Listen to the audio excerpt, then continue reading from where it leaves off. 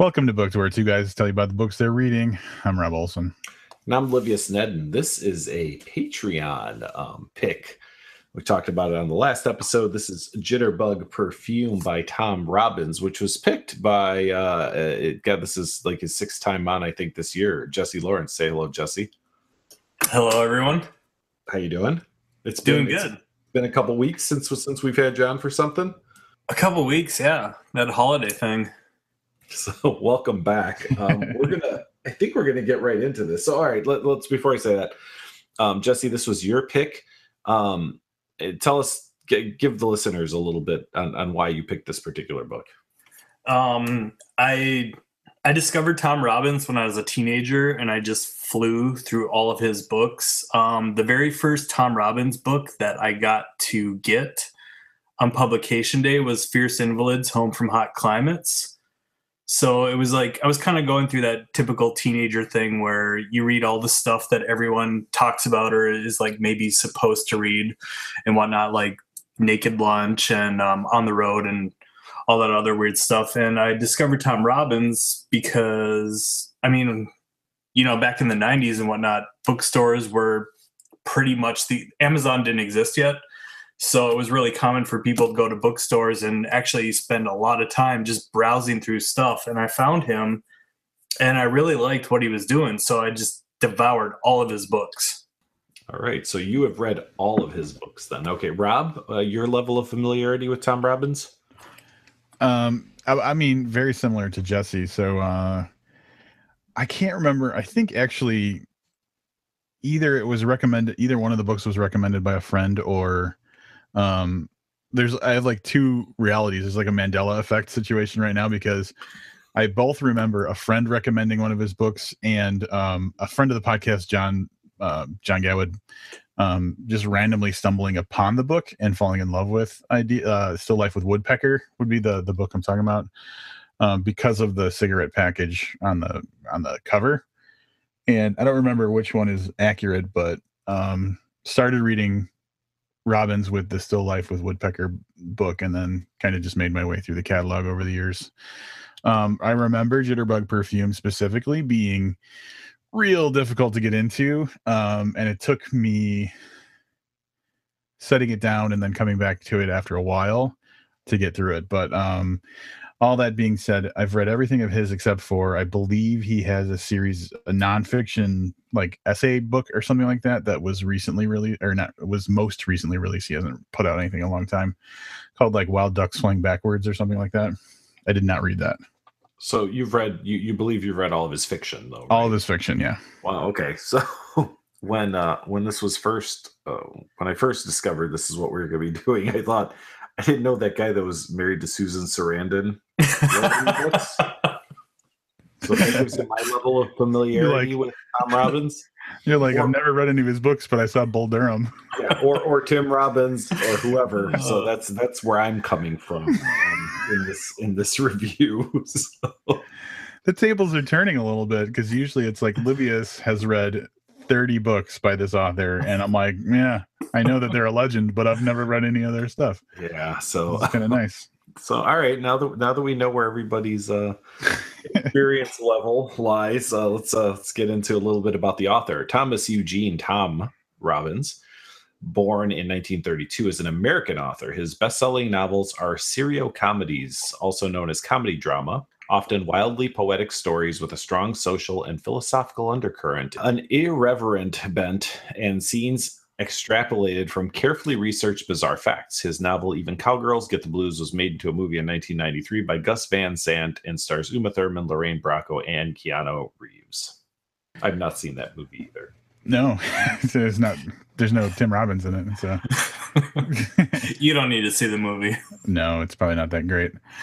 All right, so I'm gonna give the synopsis for the book, and then we'll dive into a little bit about the story, talk about it a little bit, and I'm pretty sure we're gonna be doing some spoiler talk this time. Jitterbug Perfume is an epic, which is to say it begins in the forests of ancient Bohemia and doesn't conclude until 9:00 tonight, Paris time. It is a saga as well. A saga must have a hero, and the hero of this one is a janitor with a missing bottle. The bottle is blue, very old, and embossed with the image of a goat horn god.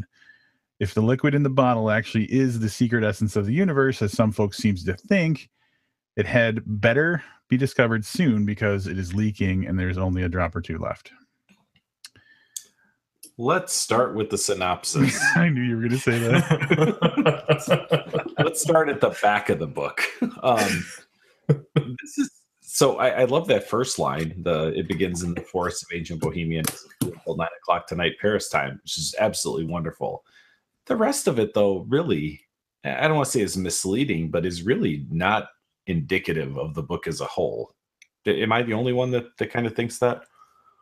It really isn't. I mean, the janitor thing too. I mean, to like nitpick little details. It's kind of really no janitor here.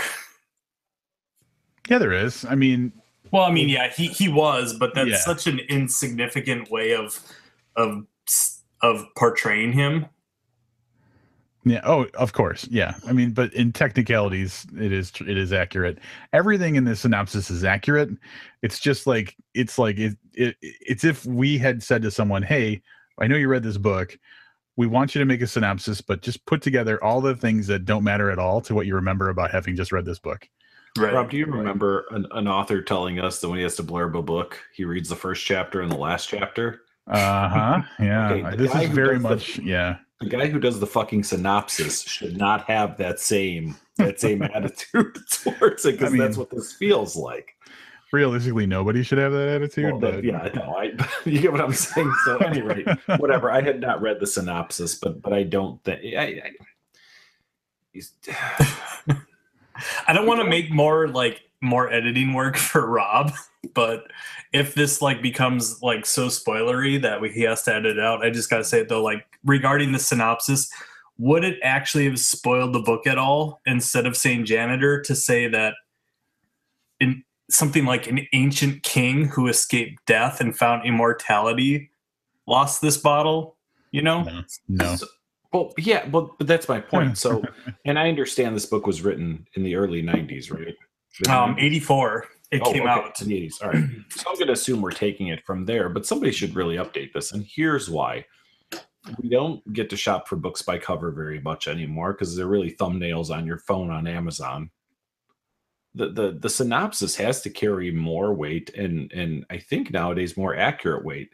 It's not like you could just flip through the book like you could in a bookstore or glean some knowledge from the cover. I mean, you could expand the cover. I just feel like synopsis have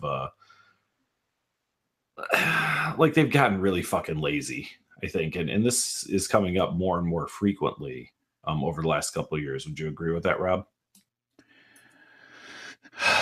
I think it's like real hit or miss. I think that it parallels the idea of book covers. Like they're both marketing gimmicks that are integral to the packaging and delivery of a book, but they're not created necessarily by the author. And so like what you get, so I'm trying to think, I thought there was a really good example. It's not same idea. So remember when the movie adaptation of Dermaphoria came out, and it had that real shitty movie poster kind of cover.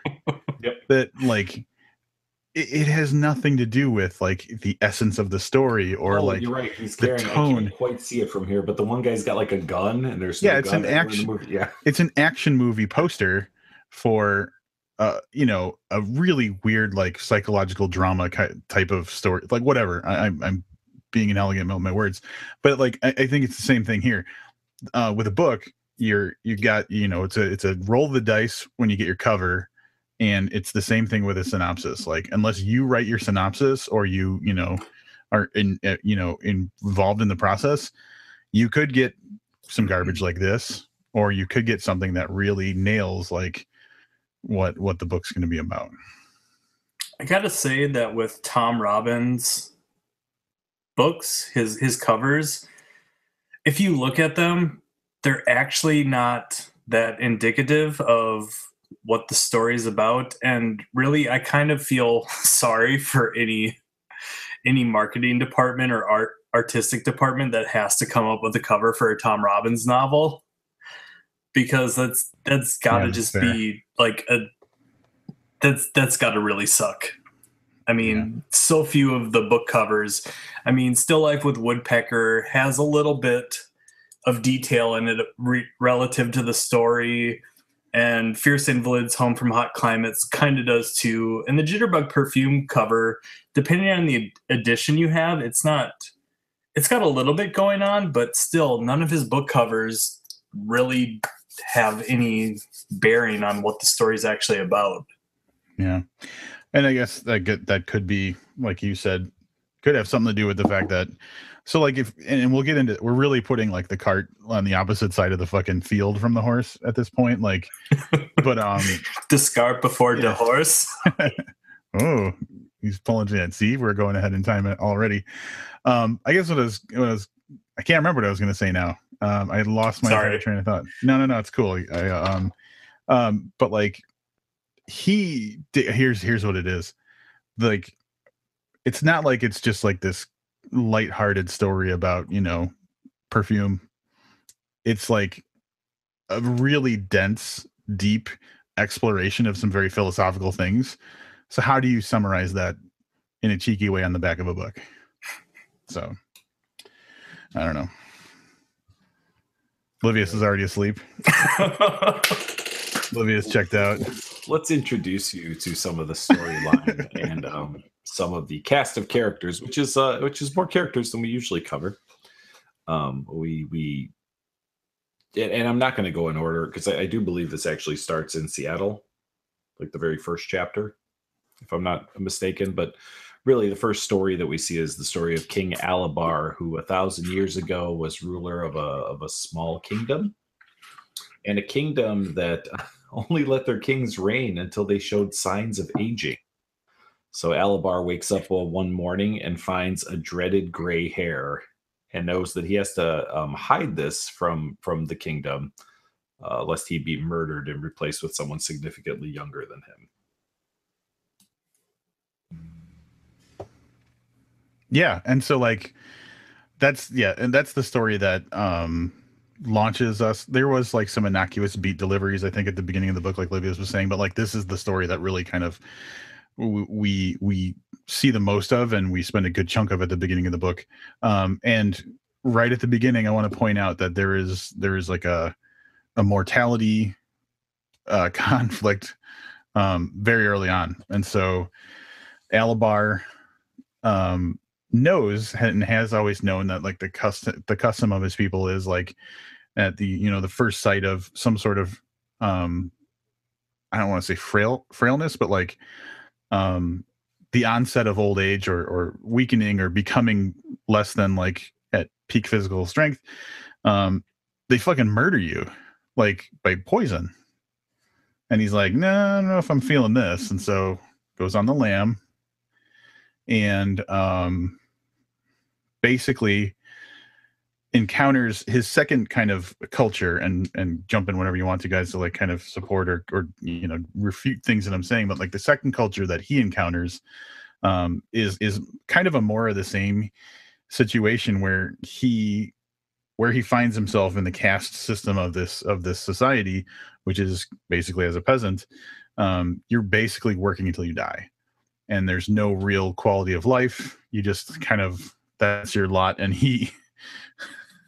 I really liked, I have to say, I really enjoyed life was just kind of moving along, and he's had the kids and he's got the woman in his life and everything seems like it's okay.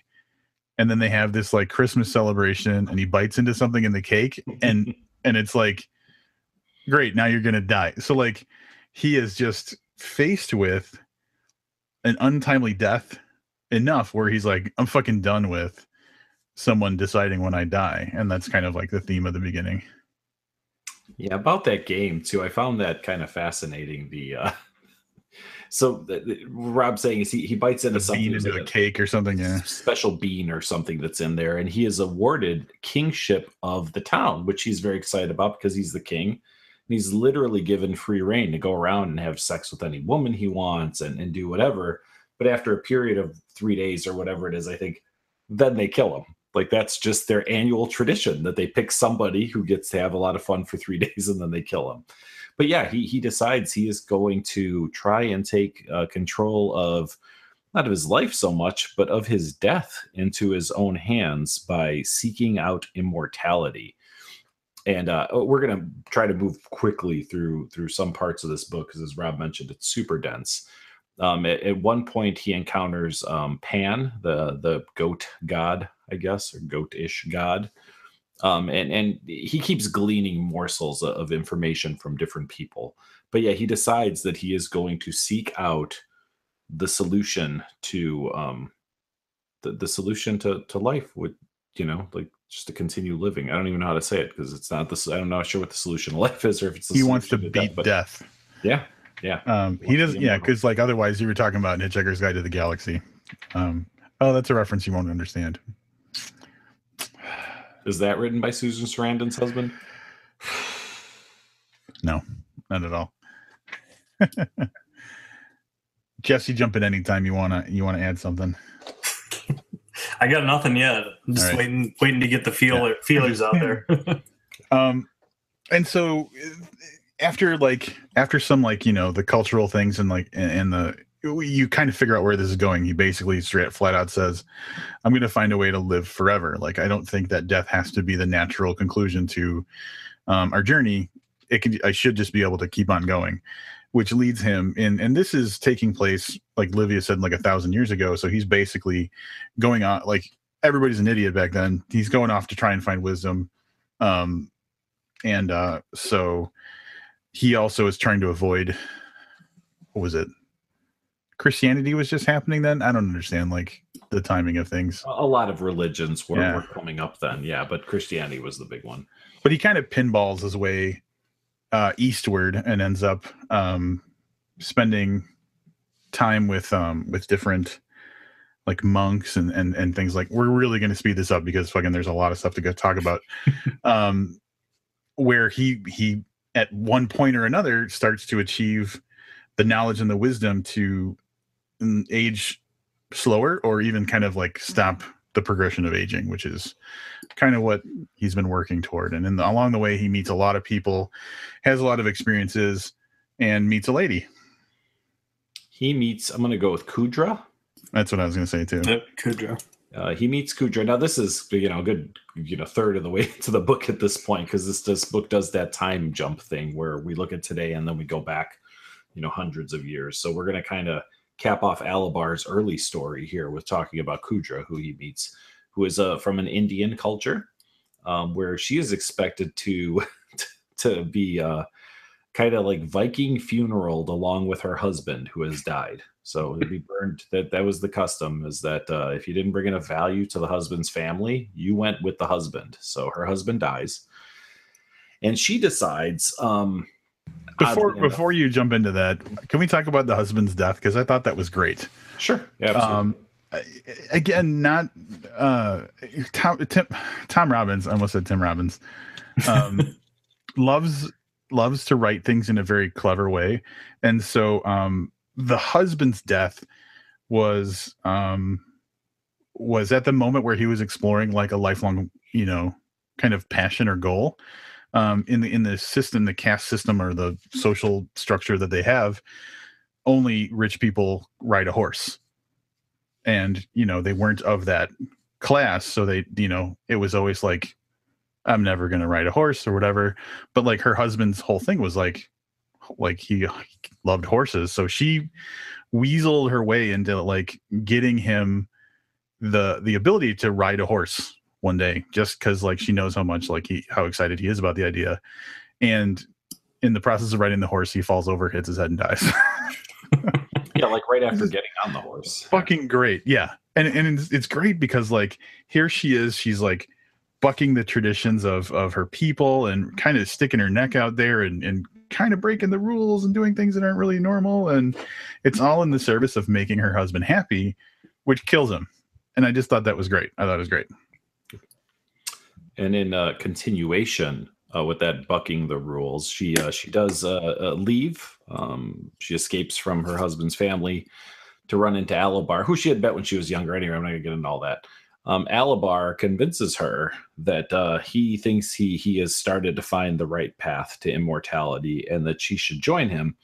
Not just because she's free spirited and was willing to break the rules, but because she's super voluptuous and all Alabar can think about is sticking it to her. So they pursue immortality together, and I think overarchingly that's probably a good cover for that first half of their story.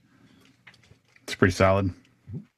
So then what's happening now, and by now I mean apparently 1983 or so, in the US, is we have a couple of stories developing here too.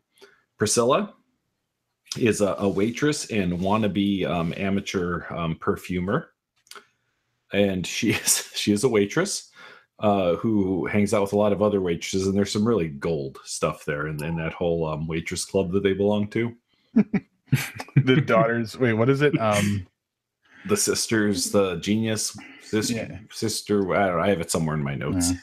There's actually an interesting thing about that group of waitresses is that one of the members who's mentioned in this book is Ellen Cherry Charles, and she is the main character in his next book, which came out 6 years later. Which one is that? Another roadside attraction, or Skinny Legs and All? Skinny Legs and All. Nice. We'd just be making it up, and Livius wouldn't know if we were saying that. that's book titles or not. Absolutely. Like, was it them's the breaks? Coffee pots to tin cans. So Priscilla is, she's kind of a broke waitress who is trying to, and we don't find out so much later in the story, but really she's trying to perfect a perfume that she was able to encounter, and she thinks that this will be like, lifelong money and success for her if she can duplicate this perfume. And then we have, actually, I guess there's 3 stories running simultaneously in modern day. In New Orleans, we have Madame Devalier, who is a perfumer, and it's not spoiling too much to say. We find out later, right, that she raised Priscilla. Yeah, it's like her stepmom. Yeah. Yep. Although she was never married to her dad. Yeah, I don't know, whatever. She raised Priscilla. Foster mom. Mm-hmm.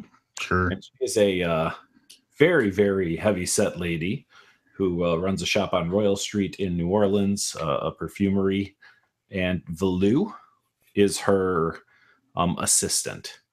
So they are also trying to develop perfumes that are wonderful, but we find out that at some point they lost something. So they had a perfume that was perfect, but that they no longer have that perfume in their possession.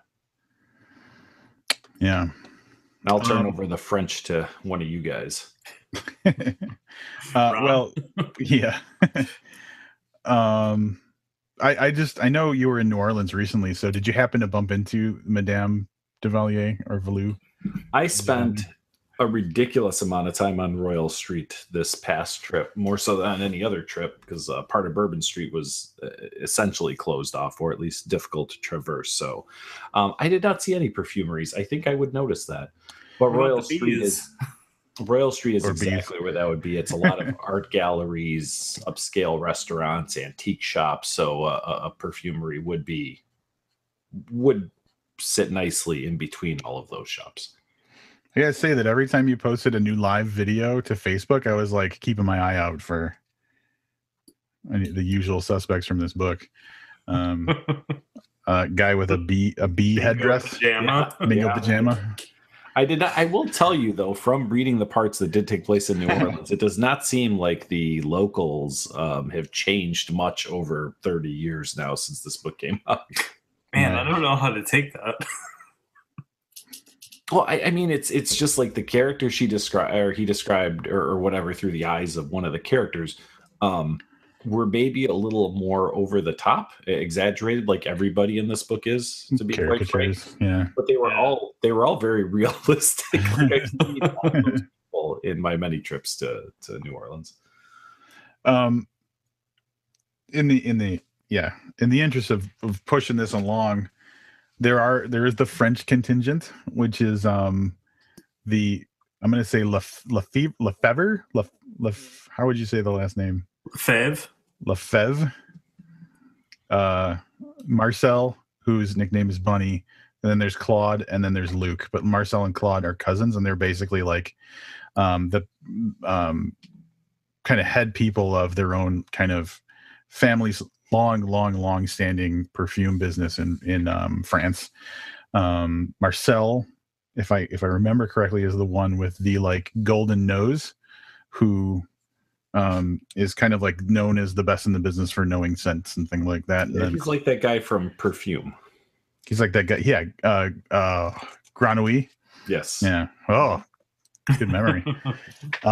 And his cousin Claude is more of like the business minded dude who,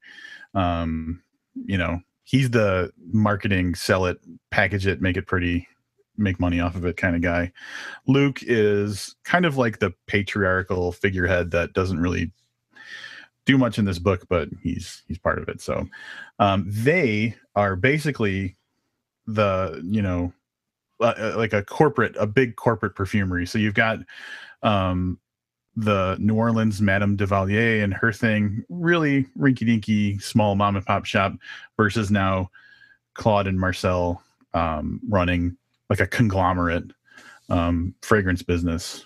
So they're kind of like the contrast to each other.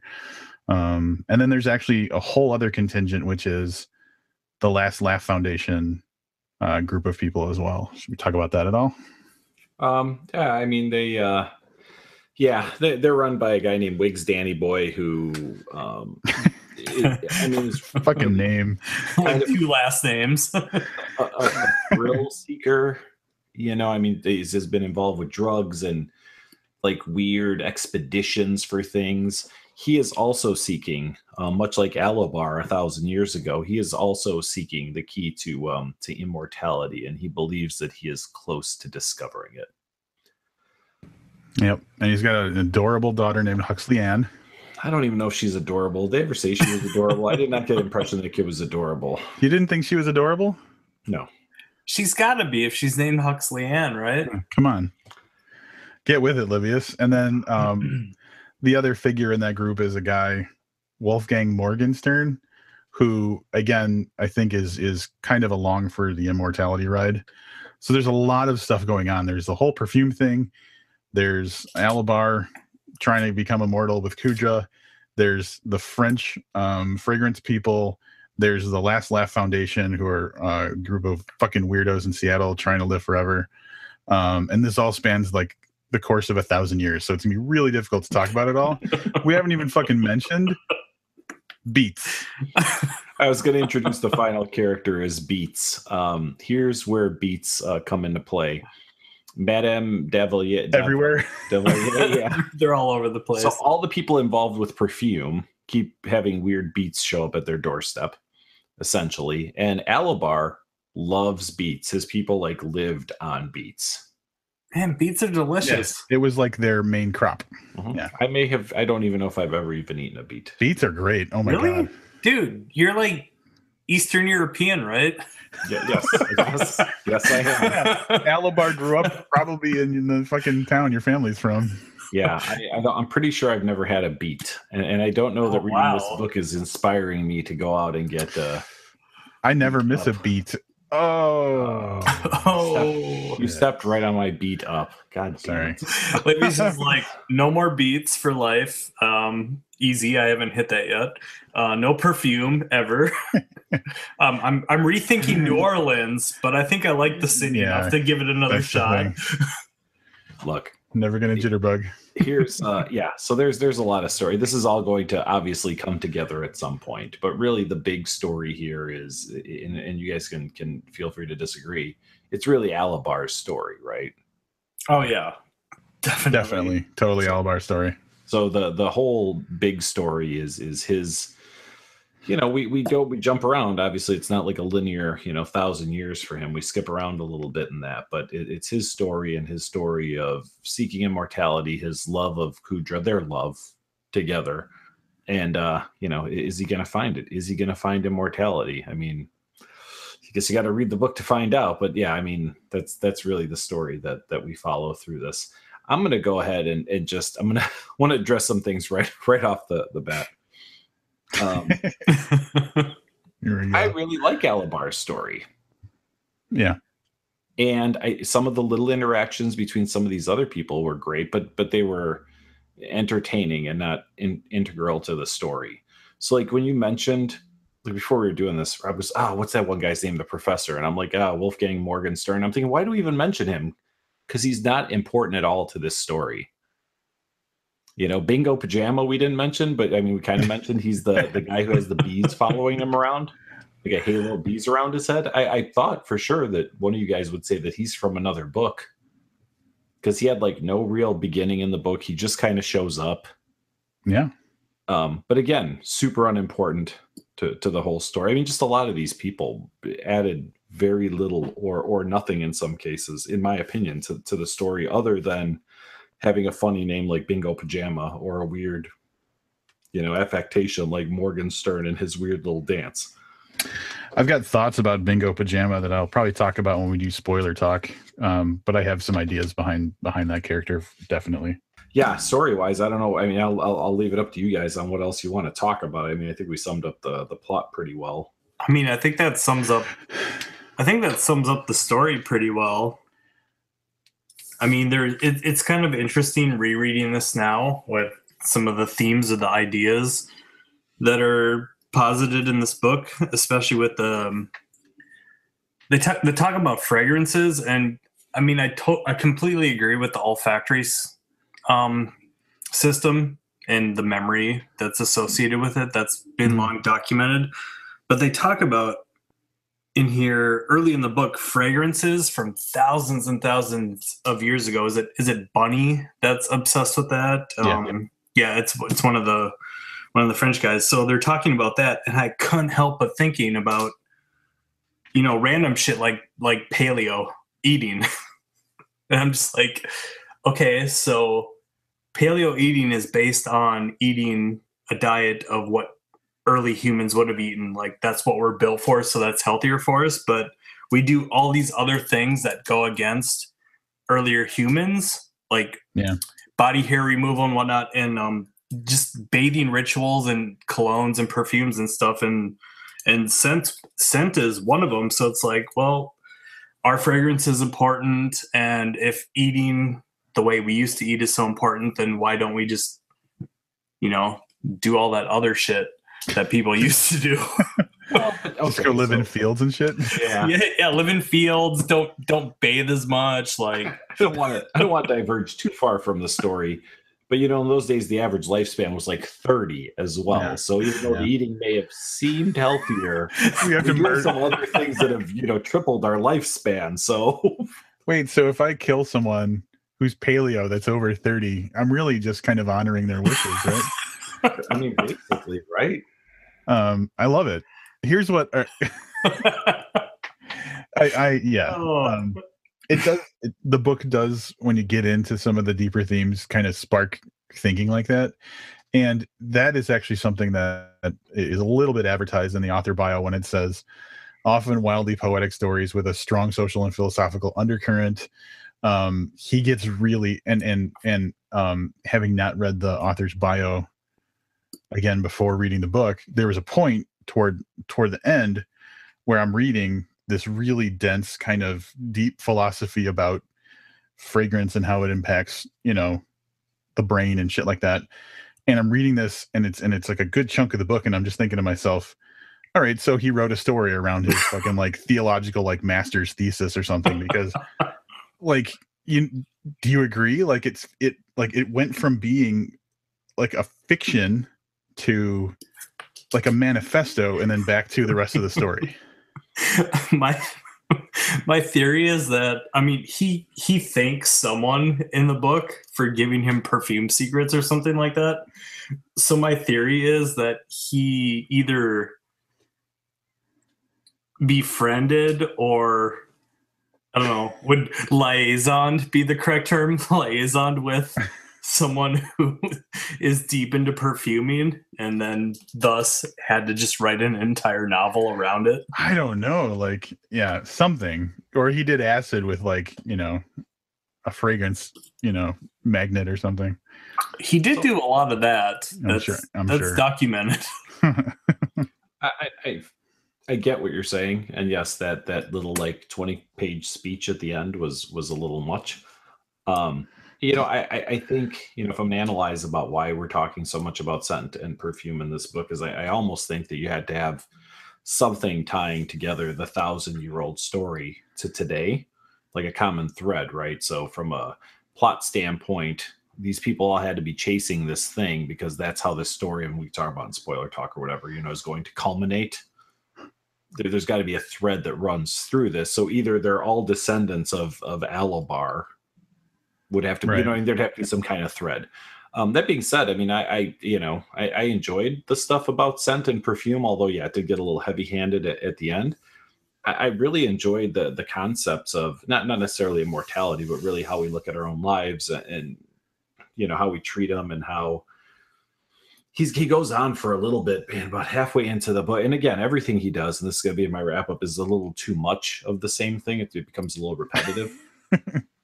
But he covers how the fear of what'll happen to us after we die keeps us from enjoying our lives. So he's talking about piety and religion and stuff, and how, you have to live like Right. a monk to be rewarded in the next life, even though we're not really sure there's a next life. We live in fear of it so much that we can't enjoy what we do know that we have, which is the days ahead of us. So some of the concepts, although high concepts, were really wonderfully translated in the story and shown through the eyes of characters really well. So regardless of what my final thoughts on this book are, Jesus. some of the other great stuff that I've read, really comes up in this. Like, I thought a lot about the Ishmael books by Daniel Quinn, My Ishmael, and I remember what the other one was, Ishmael Just and called My Ishmael, Ishmael. yeah.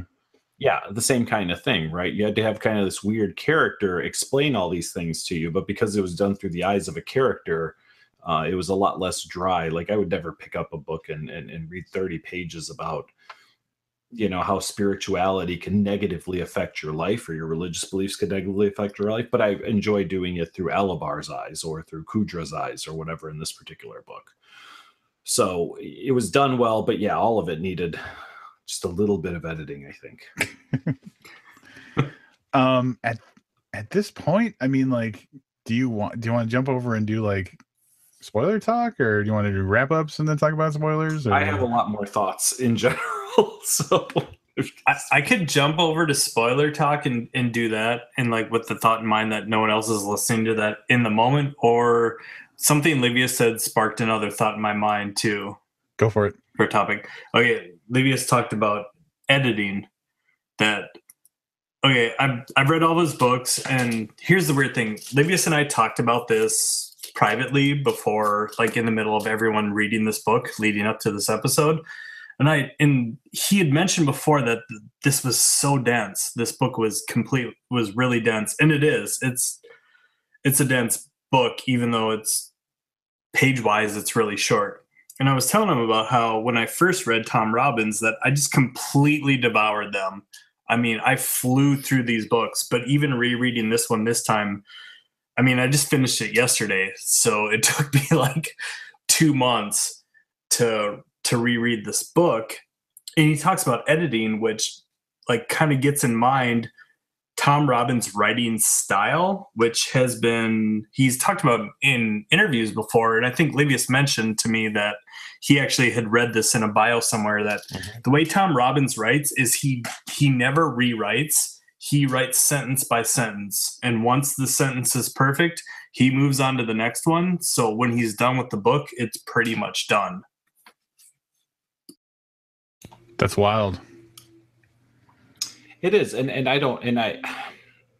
what your prediction before we got on and recorded this is very correct in saying that I think he's a goddamn brilliant writer, and that may have to do with the fact that he perfects every sentence, every paragraph as he goes, because then there's no kind of like skipping over it for time. You know what I mean? Like you get back through, and I guess for him, there's probably not a "this is good enough."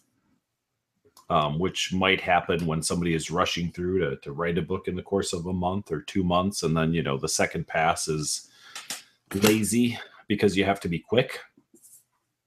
So Right. I agree with that.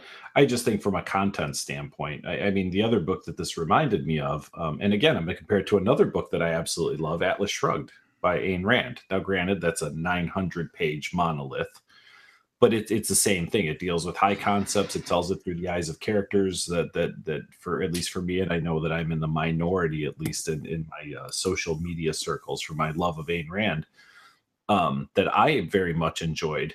But that's another book that could have lost a good 30% and still delivered just as impactful a story without the fear of bogging down the reader. So again, I feel like that happened a little bit in Jitterbug Perfume, but it also happened in one of my all-time favorite books.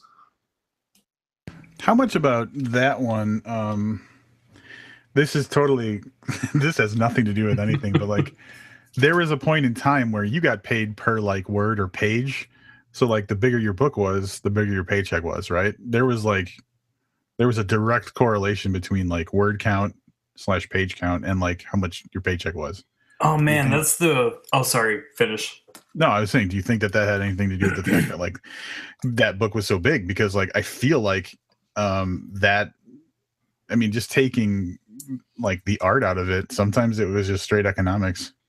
Yeah, the I don't know, it could very well be her other two books were really short. I mean, comparatively speaking, I think both of them under 300 pages. So I don't know if there was some feedback on how it was received. They're like, I mean, look, that one literally, I joked and said there was like a 20-page speech in here.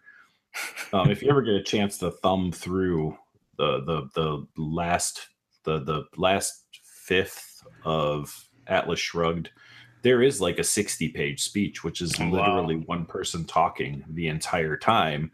That's like Keaton levels of dedication to a theme. But all it does is rehash the same shit over and over and over again. So I frequently said Atlas Shrugged would be far better received if someone edited it down from 900 pages to 400 pages and you would lose zero story. There's a lot. Yeah, I agree. There's a lot of books that could stand to get a little trimmer. So that was the other thought I had about this. And my third and final just general thought, I can't imagine that Christopher Moore doesn't owe some debt of gratitude to Tom Robbins from an influencing standpoint, because Christopher Moore, to me, does the exact same thing Tom Robbins does, but does it in the Cliff's Notes quick hit, slightly sillier version. But I can't imagine that Moore hasn't read these books, and I don't want to say he borrowed from them, but at least that influenced his style of writing quite a bit. I mean, yeah, there's echoes. I mean, especially with Lamb, where like his not necessarily just Lamb, but like the books of Christopher Moore's that are more serious and address something that isn't just completely comical. I could absolutely see that. I'm actually looking online to see if he says anywhere. That's got to be the case. I've only read so far that one we did for the Christmas episode, but I've got Dirty Job and Sacre Bleu in my to read pile, and I know just from like looking around that Christopher Moore has done. Didn't he do a book from the viewpoint of Jesus's best friend or something like that? Yep, Lamb, a novel according to that's Lamb. Okay, yeah. So he's done some like religious related stuff, and Tom Robbins' first novel, actually, Another Roadside Attraction, is all about Jesus's corpse was mummified and stored in a secret room in the Vatican, and someone stole it and brought it back to the United States for a roadside attraction. So it's kind of similar territory a little bit. All right. So I'm on Christopher Moore's website, and in his FAQ, one of the questions is, who is your favorite author? How about some other authors that influenced you? I won't read the entire thing because it's a long answer. John Steinbeck is listed. Jules Verne, Ray Bradbury. Let's see. Robert Bloch, Richard Matheson. In his 20s, I was influenced by Kurt Vonnegut, Tom Robbins, and Douglas Adams, all of who were writing funny books and getting away with it, which is what I wanted to do. Not surprising at all. A named reference. So yeah, we can close the book on that case.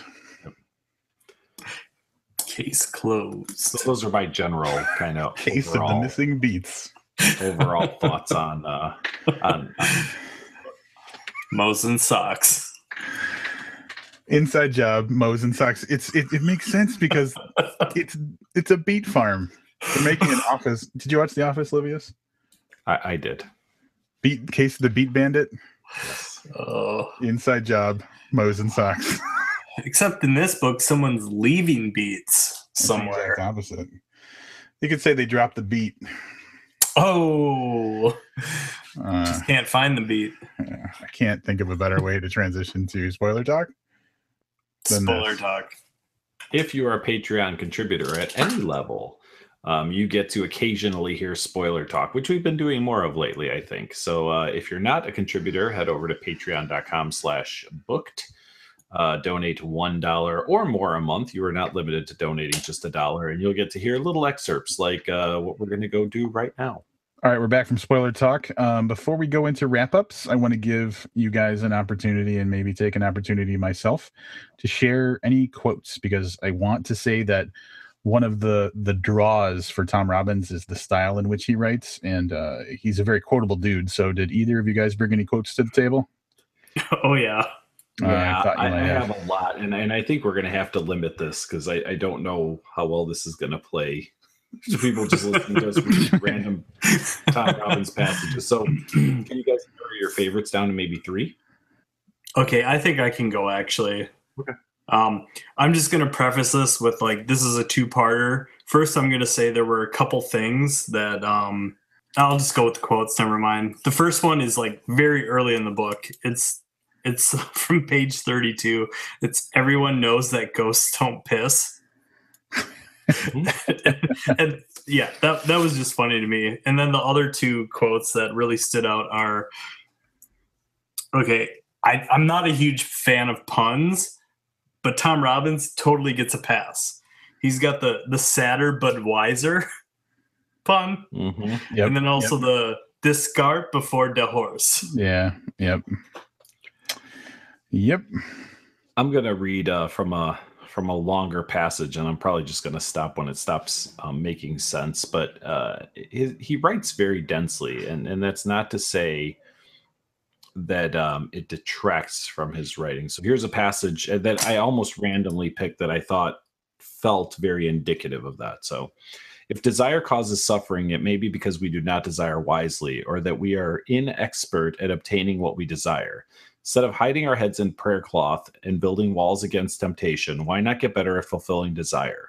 Salvation is for the feeble. That's what I think. I don't want salvation. I want life, all of life, the miserable as well as the superb. If the gods would tax ecstasy, then I shall pay. However, I shall protest their taxes at each opportunity. And if Woden or Shiva or Buddha or that Christian fellow, what's his name, cannot respect that, then I'll accept their wrath.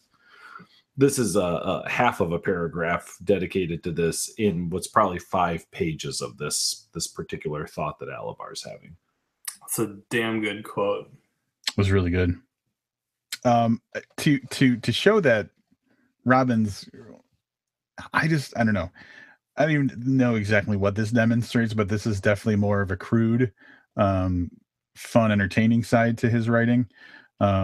Ricky the bartender has defined the 4 elements as cocaine, champagne, pussy, and chocolate. I was like, all right. Yeah.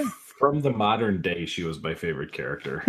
Oh, I liked her more than I did any of the today characters. This one takes place. Alabar has to chase after Kudra. And this is the first part of this is Kudra speaking. I knew you would follow me, she said, with the kind of confidence some women exude when they sense that they have made a clean capture with the vaginal net. I remember that. That's how it works, right? I think I have one from like towards the end of the book. Just his constantly playing with words to make jokes or make light of things, to make jokes about things. Towards the end of the book, I think it's actually Ricky who says, in the Bible, the Magi brought frank incest and mirth. Yep. Yeah, definitely a play on words there. I'm gonna do this one's also a little long, and so we talked in spoiler talk a little bit. And I guess people who didn't listen to that don't get that we talked about how kind of crude and explicit he can be. At one point, hopefully this isn't too spoilery, Alabar and Kudra decide that they should have a child together. Prior to his departure for Greece, Alabar filled Kudra to the brim. She was saturated. She launched squadrons of sperm every time she sneezed. They circled Paris like microscopic angels looking for harp concerts in the snow. Wherever she went, she leaked, leaving snail trails, sticky and translucent, upon workstool, carpet, and carriage seat.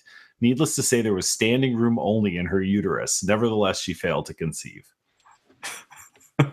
Fucking bravo for that one.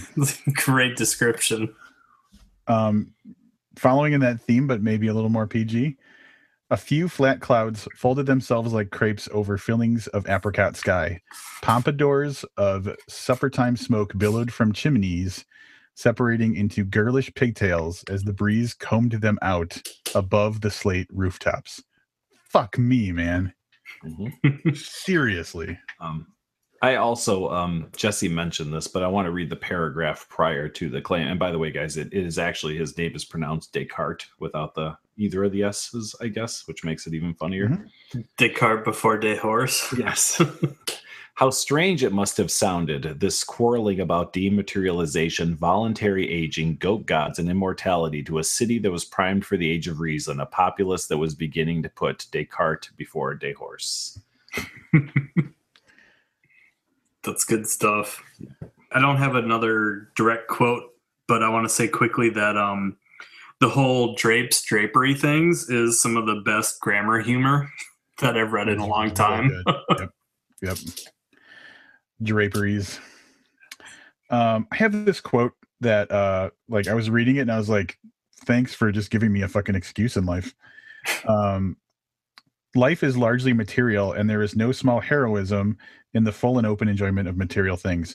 The accumulation of material things is shallow and vain, but to have a genuine relationship with such things is to have a relationship with life and, by extension, a relationship with the divine.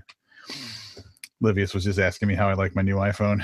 So, fucking divine. What I think is funny is that out of all of us reading this book, I mean, Rob, I think you and I are probably on the same page. Livius liked it a little less than we did for different reasons. But, man, you guys really bring the quotes. You go for the truly awesome in many ways and deep stuff. And I'm like, I'm just picking the low-hanging fruit, funny quotes. And there is a lot of funny to be had in here. I mean, a lot of very much my sense of humor. And I know I don't share the same sense of humor with you two either, but I think that all three of us were able to find this a common ground for truly comedic writing. Totally. If you guys have nothing else, I will be happy to do a wrap up on this book. I mean, I can read my 4 Elements quote again about champagne and cocaine and pussy. Anyway. Wait, just one more time. Ricky, the bartender, has defined the 4 elements as cocaine, champagne, pussy, and chocolate. Wrap-ups. This is my first foray into Tom Robbins. This comes up on the podcast probably 2 or 3 times a year. Is like that I just don't know how to rate a book because I have mixed feelings. Had I have read this prior to doing the podcast, I feel like I would have enjoyed this book more than I did now. So I'm gonna start my review, my wrap up with the end of the wrap up. This was a great book that I don't feel I was able to enjoy greatly. So I will go back and say, and I may have mentioned this on the podcast before, I recognize that Eric Clapton is a wildly talented musician. That being said, I don't enjoy his work. Tom Robbins is a brilliant writer. A solid half of this book I absolutely adored. The problem is the other half I didn't. And it's not that I love the first half and not the second half. I loved one of the storylines, although I think that could have used a little bit of trimming. The other storyline I didn't care for, but the characters were quirky and funny enough that I could enjoy interactions between them, and some chuckle out loud moments and stuff. So it's a really tricky book for me to put a review on. I recognize why this book is revered by many people. I love the blend of relationship stories blended with kind of highbrow concepts about life and or perfume. I even liked, although I had the master course in perfume making from the book Perfume, I even enjoyed the technical aspects that were covered in this book. I think the characters are witty and funny. Obviously, he's a brilliant guy, but it still fell short for me when I look at it kind of overall. I'm going to give this 3 stars. But I know that this for most people, this should be a 4.5 star book. Wow. Jesse, you want to be bookended? Sure. Go for it. All right. This is a multiple reread for me.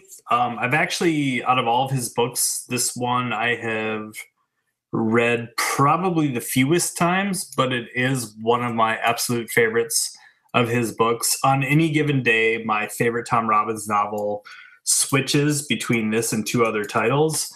So this one is really high up there for me, and it's different than his other novels. His writing style and his voice is consistent all the way through.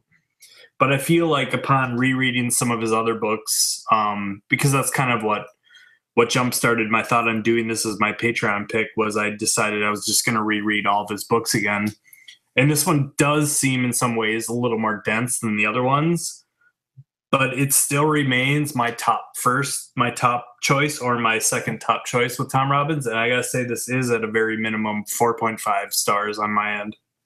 All right. So I have read this book before, but I have to say it was probably 15 to 17 years ago, I'm going to guess. So a lot of it was rediscovered, I guess, in this reading. I do remember that my original impression of the book was that I had a hard time getting into it at the beginning of the book, but by the time I got into it, I thought it was great. I remember loving it. And I want to contrast actually both of you guys a little bit, because I started reading this book, I want to say either Sunday night or Monday, and we're recording on a Wednesday, and I ripped through it. I mean, I got through it in 3 sittings, and the least I read at any given time was 30%. So I think I went 30, 40, 30 over the course of 3 days. And I had no trouble at all getting through any of this book. So it paced way better for me on a reread than it had the original time. And it could be, where I was at in my life. Maybe it's just because I read more books more frequently than I used to. Although 2017, not a lot of books, but anyway, I really enjoyed rereading this. I feel like I got a lot more out of the philosophical side of it and the spiritual side of it than I did when I originally read it, which was probably when I was in my late teens, early 20s. Great book. The Alabar character in that storyline, as Livius was saying, is definitely the strength. It is the core. It is the spine of the book, with a lot of other things going on. And I thought it was entertaining through and through. I enjoy Robbins's style a lot. And I just remember this being more of the serious, heavy side of his books. Like, it doesn't start with, a high school cheerleader having a miscarriage during a cheer in the middle of a high school football game. So what does though? Isn't that how Still Life with Woodpecker starts? Yeah, but I mean, other than that, yeah, a little bit unique. So it's not like Friday Night Lights starts that way. Oh God. Or does it? I don't know. I've never watched it. I don't know. Yeah. I'm going to speculate it probably doesn't. Otherwise it's a total ripoff. Loved it then, love it now. Jesse, what did you give it? 4.5. I'm gonna match 4.5 stars. Before we get off the subject of the book, Jesse and I were involved in a conversation about, say, the writing style. I mean, his kind of lyrical writing style, and Jesse and I were talking about purple prose. You remember that conversation, Jesse? Oh, definitely, yeah. So here's my thought on it. with him, it's very intentional and it's consistent, which makes it a style choice. I think when the term purple prose comes up is when you have a writer who writes fairly starkly, and then has like this one kind of what's the word I'm looking for? Kind of overblown line that they try to put in there, like they're trying to make it the quote of their book, that it sticks out like a sore thumb. So I didn't have a problem with that with Robbins, because that was clearly his intent from the start. It's just how he writes, and I'm basing that only on my knowledge of this particular novel. But I think that the consistency and intent keep that from falling into the dreaded kind of purple prose. Although if you pulled out any one of these lines and dropped them into a number of other authors' books, we'd trip over it. You know what I mean? Like, it would stick out so much, you'd stub your toe on it. I have a thought about this. I think that, and I'm going to try and say this as succinctly as possible. Talent earns exceptions. So, yes. A lot of people write in a very purple way because they don't have, they're missing something. They don't understand they don't understand how to write, or they, it's a crutch that they're using like these big, powerful, colorful words because they can't get a simple point across. But when you are talented, you can get away with it because because in that case, the purple prose just kind of adds character, as opposed to being a workaround for not knowing how to fucking write a story. Yeah, I could see that. So in that case, I will forgive all day long Tom Robbins for being purple, because he writes a fucking great book. There's a lot of people out there who are very purple. Yeah, they don't write great books. I mean, yeah, that's just his style. All of his books are like that. And two, he only wrote, I think it was 7 books in 30 some years. So yeah. It's not a big output. But yes, I was going to acknowledge the purple hue of the of the writing, and I forgot to. So thanks for doing that. The tinge. I've got something before we get off the topic of this book, if it's okay to transition over to. Hey, go for it. One of the things that we do from time to time when we're talking about a book is we head over to Amazon and we look at the reviews. Did either of you guys do that at all? No, but that's a great idea. I didn't have the time because you finished it, and I was like, because you just finished the book. Now, before you guys go there, don't load it up yet. I want to say a couple of things first, because it's a dead giveaway the moment you see it. 652 reviews, an average of 4.3 out of 5 stars. So when I like a book, the first thing I do is I go look at the 1 stars, and when I hate a book, the first thing I do is I go look at the 5 stars. So I started at the 1-star reviews, and I noticed a theme almost immediately. So if you guys can just check it out really quick and tell me if anything pops out when you're looking at the 1-star reviews. All right, I am on there. The second review, dead giveaway. People think this isn't a book, but a video? Yeah. Okay, so one of two things has happened. Either this is genuinely being reviewed as a baby monitor, or there's some kind of glitch in the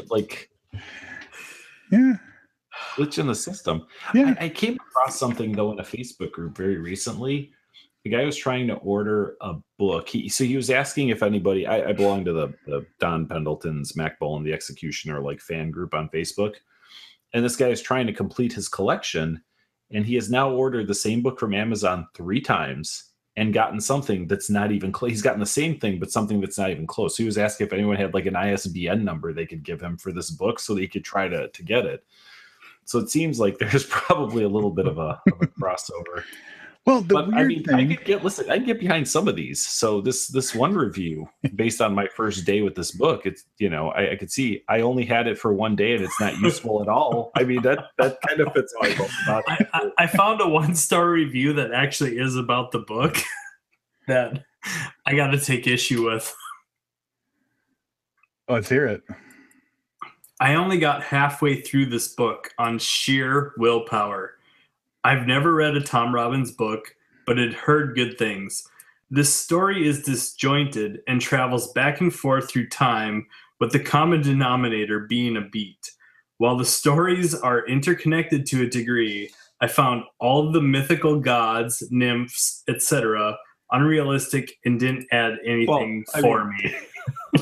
Yeah, I mean, nymphs and ancient gods are probably a little unrealistic. I don't think he was trying to... No, but I mean, the way this review is written, it's kind of like this person doesn't allow for a novel to be a novel. Like, this spans so many years. Like, this isn't a fucking story. Yeah, I'm not excited about that review. And yeah, I mean, in this case, do you think we go look what else they've reviewed? I want to point one thing out before we dig into Amazon customers' fucking dirty details. Like in the baby monitor reviews, if you look, there's comments to the reviews, and it's from the customer support of a company called Smilism. I think this company is responding to reviews for its baby monitor, which makes me wonder: how did they know about it? Man, you guys got to just pull random quotes from these reviews, because out of context, they could be gold. Like, today on day 4, the music died. This is so... I just don't... I don't know. What a weird phenomenon. I did find one I'd like to read that's actually about the book and not about a baby monitor. Great. This was posted in 2012 by Jen, Jen, a verified purchase of the paperback. Unless you're an adolescent boy or a pervy old man, I honestly tried to like this book, but I couldn't get past 100 or so pages, and I skimmed over a few of them. I didn't like any of the present-day characters. I agree with Jen wholeheartedly. And if the king wasn't so obsessed with semen and describing his balls after sex, I might have liked him a little better. At least he had a personality. I like random silly things, but this was too much for me. I bordered on mad and seems to have been written in a drug-induced state. Someone else made a comment that Tom Robbins shouldn't write women, and I agree. I couldn't relate to any of them. They were just as gross as the men and had no desires other than to sleep with everyone, an old man's fantasy, or a pedophile's, as many of the girls are underage. Ew. I hate that I will think of this book every time I think of beats. Unless you like crass sexual references that distract from any actual storyline.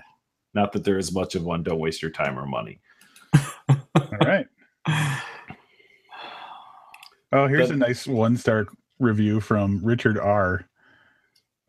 More garbage from this goofball.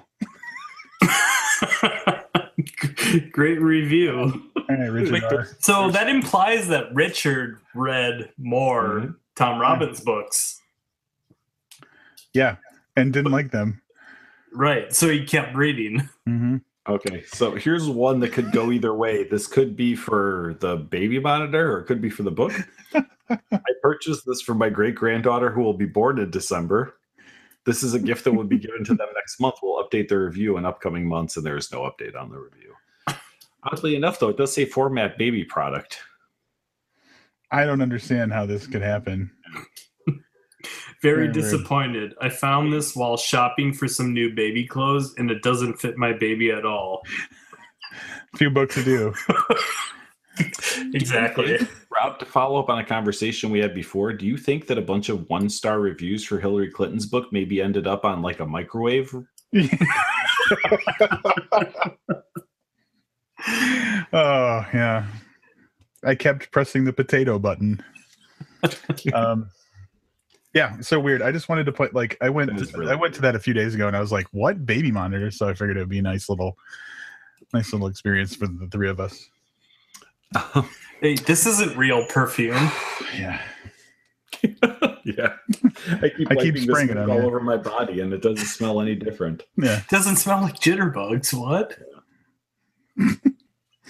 Yeah. I don't really have much of anything else, guys. I don't know if you guys have any other topics or. Well, that's why I brought the That's why I brought Amazon reviews to the table, because that's really all I had. I have a totally random thought from reading the book. There's a part early in the book that's something about like talking about how some people can like get away with wearing a whale mask or something like that. Yeah. And I'm like, man, this is exactly how I feel about hats. So I'm just gonna like, take these two things as being the same. So then my brain starts going, I bet Rob could wear a whale mask, but none of us could. I could rock a whale mask. I don't even know what a whale mask is. I tried to Google it, and the information came back was too confusing. All right, so that actually takes me back to, this is like another edition of Rob's unconnected childhood stories. So as I know it needs fucking theme music.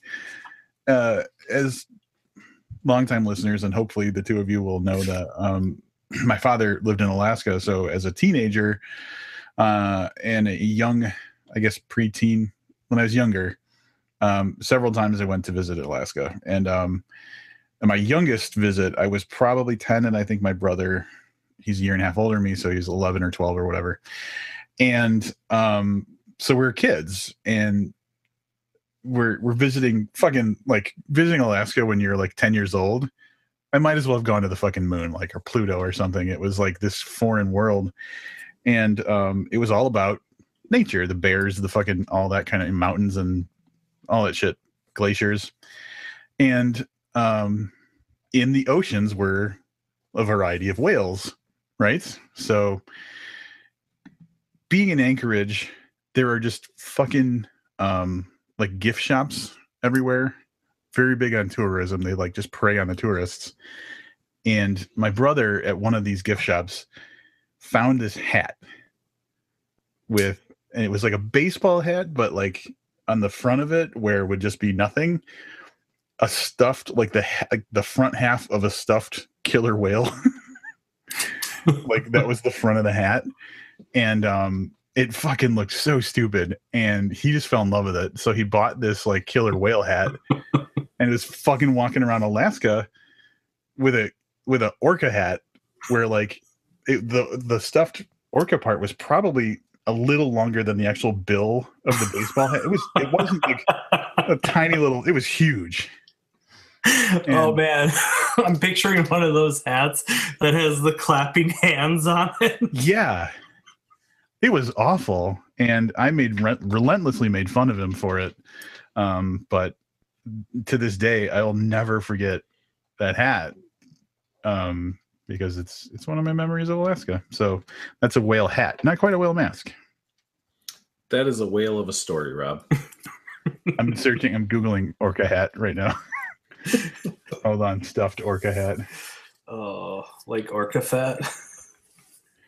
I got into the habit of, when he was wearing that, I called him Dorka.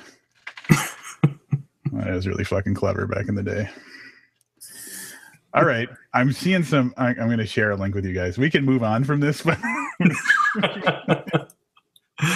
a question, Livius. Yes. How likely are you to read another Tom Robbins book? Ooh, good question. Yeah, so that's the tough part. I thought about this. When I was saying earlier during the review how, had I read this before we did the podcast, I may have had different feelings about it. Unlikely, because pretty much all I read is for the podcast nowadays, and I don't see us going this route again.